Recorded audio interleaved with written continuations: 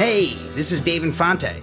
Welcome to VinePair's Tap Lines, a weekly interview series with brewing icons, industry insiders, and outspoken experts about the United States' most beloved and best-selling beers. It's modern American history, one beer at a time. The cooler is full of lager, the grill is crowded with hot dogs, the air is thick with toxic smoke of wildfires exacerbated by our profit-driven climate crisis. It's summer in America, baby. Welcome to a very special seasonal episode of Tap Lines, my dear listener. As always, I'm your host, Dave Infante, VinePair contributing editor and columnist. Usually, this is the part where I cue up the brilliant guest we booked for today's show, but here's the thing. We're publishing this on 4th of July 2023, and everybody in the entire damn brewing industry was busy stacking case displays, swapping kegs, and stocking beer caves for the past week in preparation for one of the biggest beer-selling holidays on the calendar. So I'm flying solo this episode, and I got something terrific on deck for your listening pleasure. For the past decade or so, Anheuser-Busch InBev has temporarily remade Budweiser with some sort of stars and stripes label and jingoistic name. Known informally as AmeriCans, these seasonal rebrands present a vision of the United States that simply doesn't exist in reality. It's a lesson ABI is learning in real time this year as it tries to soothe snarling conservative critics of Bud Light's relationship with a trans influencer using ineffective, both sides platitudes. Or at least, it's a lesson they should be learning. To break it down for the world's biggest beer company, and, of course, for you, I've adapted some of my reporting from last year on Budweiser's cynical summer patriotism, and some of my reporting from this year about Bud Light's ongoing exercise in corporate rake steppery into the experimental episode of Tap Lines you're about to hear. I hope you enjoy. There was a time not long ago when I thought Budweiser's semi-regular American flag-themed summer rebrand was pretty cool. I wouldn't say I looked forward to it, per se, but I came to consider the arrival of Stars and Stripes-themed Bud Heavies in the supermarket each year as yet another sign that summer had begun in earnest. But as far as I can tell, the King of Beers isn't doing anything of the sort this year, and frankly, that's probably for the best. As graphic tees and boardwalk knick-knack shops across the country will reliably inform you, the sun never sets on a badass, but history has shown us that the sun always sets on an empire, and you don't have to be a political scientist to notice that the American version is in its twilight these days. Our life expectancy is stagnating, our material conditions are worsening, and the call is coming from inside the house. Most foreboding to the American experiment were incapable of agreeing that these things are bad, or even on the basic goals of that experiment in the first place. A January 2022 study published by the Carnegie Endowment for International Peace found that across 70-plus years in 200-plus countries, no other established democracy has become this polarized for this long. As one of the study's co-authors told The Atlantic, for the United States, I am very pessimistic. Understandable. Talk of America's contemporary political polarization is typically accompanied by mealy-mouthed pleas for civility and bipartisanship. A common colloquial version of this hand-wringing lament is set against the backdrop of the bar. If Americans could simply sit down and have a beer together, we'd be able to set aside our differences and find common ground together. You may not believe that today, but as recently as 2009, none other than Barack Obama at least pretended to. The then president summoned a black Harvard professor and the white police officer who had unceremoniously arrested the scholar outside his own home to a White House beer summit to soothe conservatives red-assed about reverse racism because Obama had offhandedly criticized the cop. I've always believed that what brings us together is stronger than what pulls us apart, Berrio explained after the meeting. In other words, beer. Which brings us, more or less, back to those bunting-bedecked Budweisers. For at least a decade, the King of Beers has gussied itself up in Americana-style packaging each summer to persuade the nation's drinkers, me included, to patriotically purchase more lager. I say at least here because Budweiser's parent company, ABI, declined my request for an interview about its seasonal rebrands and also declined to provide basic facts about it, including its duration, when I originally reported this story in 2022. But I'm pretty sure it started in 2011. I should note that Bud is hardly the only beer brand engaged in making over its packaging to celebrate the prime beer-selling weeks between May and August. This is a tried-and-true marketing gambit for brands including Miller Lite, Yuengling, and Samuel Adams, plus some unknown but surely statistically significant portion of the country's 9,700-plus craft breweries. And there's historical precedent for this sort of rally-around-the-flag marketing gambit in the American brewing business that long predates the AmeriCan. In the 19th and 20th centuries, American brewers spent considerable cash on prominent public displays of loyalty to the country and its star-spangled banner. The grandfathers of American macro brewing funded those campaigns not out of selfless love of country, but self-preservation in the face of anti-immigrant, pro-suffragette Protestant populism that would eventually coalesce constitutionally as prohibition. The flag-waving gambit failed, but thanks to a near-immediate descent into corruption, hypocrisy, and violence, the 18th Amendment failed too. In the post-Prohibition era, the titans of the U.S. beer business banded together and redoubled their efforts to pitch their product as a drinkable embodiment of the American spirit. Fast forward back to the modern era, despite decades of sliding sales and the fact that it's now produced by a foreign-owned conglomerate, Budweiser remains tightly linked with the Pax Americana mythos thanks to a sophisticated, aggressive advertising acumen that's elevated the Clydesdales and Screaming Eagle logo to de facto national emblems. That stature makes the fact that the brand continues to drape itself in Old Glory culturally significant, and all the more so given Budweiser's own glory has been fading for decades in the American market. Its makeovers vary from year to year, but they always feature lowest common denominator markers of mainstream Americanness. In 2016, for example, during the acrimonious summer homestretch prior to then-candidate Donald Trump's eventual election, ABI temporarily rechristened Bud as America. In 2018, it introduced a Bud one-off inspired by a George Washington hand-penned recipe for lager. In 2021, it opted for a minimalist star-spangled aluminum sheath, but 2022's version featured an eagle with stars in its wings peering fearsomely around the midsection of each jingified can of Budweiser, which wasn't called Budweiser at all that year, but rather Freedom. Below, in sharp block type, it read, "Let it ring." But ring for who? It's not like the past decade has been kind to the notion of a cohesive American identity. Polling shows that Americans across the U.S. political spectrum share self-defined core values and rising moral tolerance, which seems good.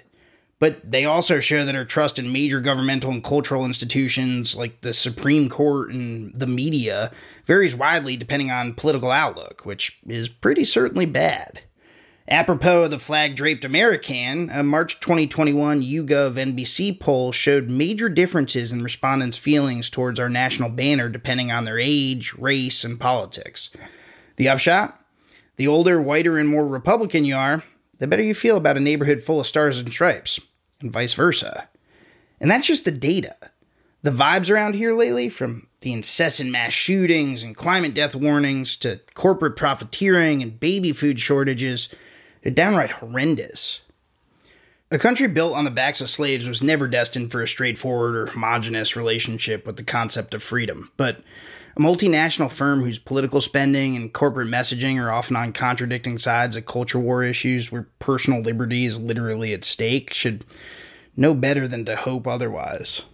It honestly seems unlikely to me that ABI was aiming for partisanship with its 2022 Budweiser rebrand. If anything, freedom is so uncontroversial as to be an empty vessel for drinkers across the political landscape to project upon as they see fit. But therein lies the rub of the company's anodyne flag-first marketing. Pandering to an idealized American center is only a safe bet when there's still people in the center to pander to. Are there? The national identity has only fractured since 2011 when ABI started this shtick. And it's hard to imagine more convincing evidence of that point than the crisis the company found itself embroiled in after another one of its brands triggered a transphobic backlash from America's conservative grievance machine earlier this year. I'm talking, of course, about Bud Light. On April 1st, 2023, Dylan Mulvaney, a Broadway actor and influencer, spent the past year documenting her transition to a massive audience of old and new fans on social media, posted a video to Instagram to show off a custom Bud Light can with her face on it that she'd received either from the brand or an agency working for the brand or whatever. It's kind of a distinction without a difference. Shortly thereafter, the video began making the rounds in right-wing social media circles where impossibly angry bigots began braying about ABI shoving identity politics down our throats with this unremarkable one-off social media-only promotion. 3 days into this performative teeth gnashing, Kid Rock shot a bunch of Bud Light with an assault rifle and posted the video to Twitter, where it now has over 52 million views.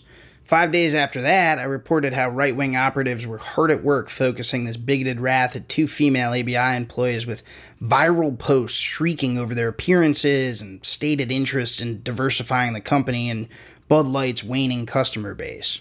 9 days later, Tucker Carlson's Daily Caller published 15-year-old photos of Heinerscheid drinking in college as evidence that she was a hypocrite for correctly identifying Bud Light's long-standing fratty image as a potential obstacle to broadening its lessening appeal with U.S. drinkers.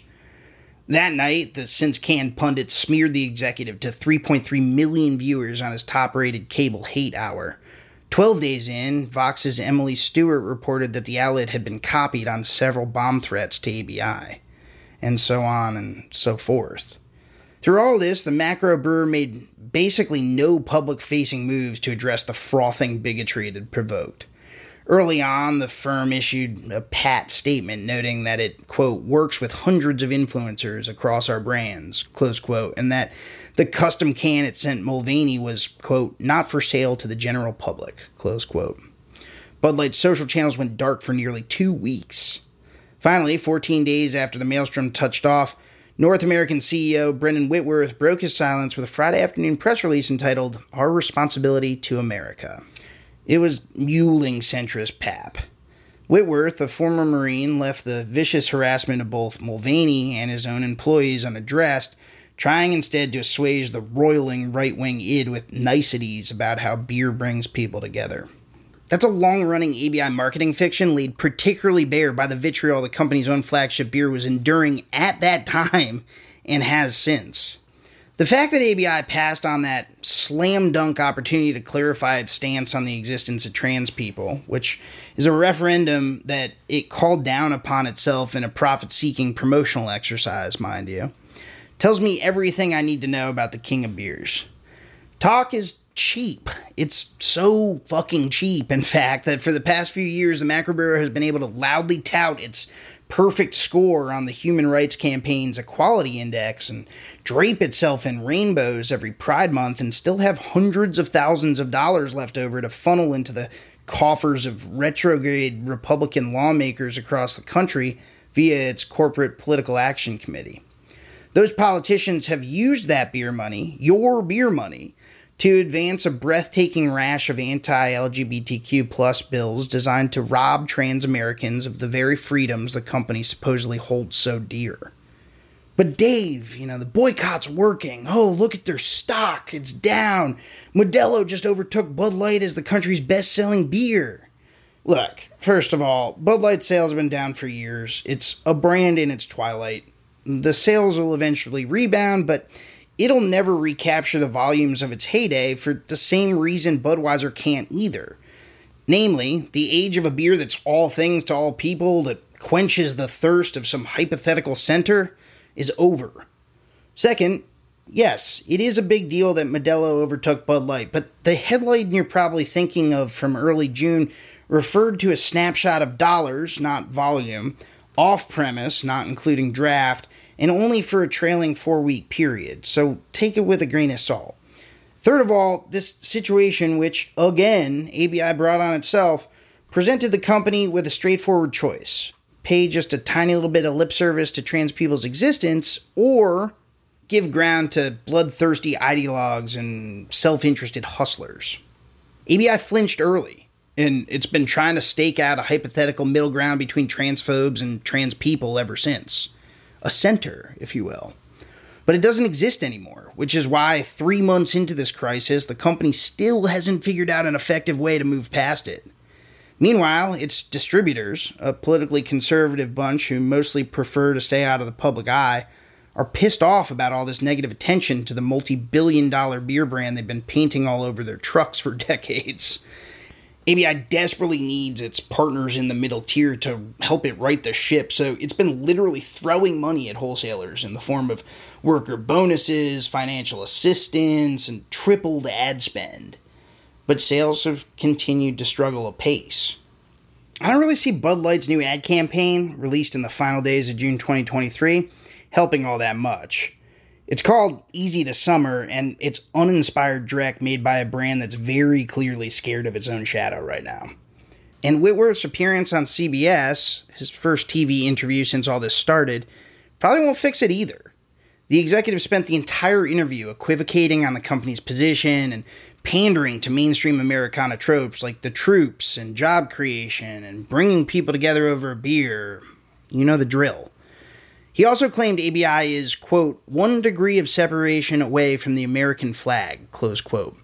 That's an absurd thing to say about a company headquartered in Belgium, run by Brazilian executives, formed via hostile takeover of an actual American institution in 2008. But it sure is revealing, isn't it? Revealing and misguided, I say. The days of a monolithic American drinking public are over. ABI can wave that flag all it wants, but it won't change that reality. Taplines is recorded in Richmond, Virginia, and produced by yours truly and Darby Seaside, who, along with the talented Shane Farrick, composed our delightful soundtrack. Just listen to it. I also want to give a quick shout out to the entire VinePair team, and especially co-founders Adam Teeter and Josh Mallon, editor-in-chief Joanna Sciarrino, managing editor Tim McCurdy, and art director Danielle Grinberg, who designed our lovely Taplines logo. And of course, a big thank you to you, yes you listener, for spending time with us week in and week out. We literally couldn't do this without you. I'm Dave Infante, and I'll catch you next time.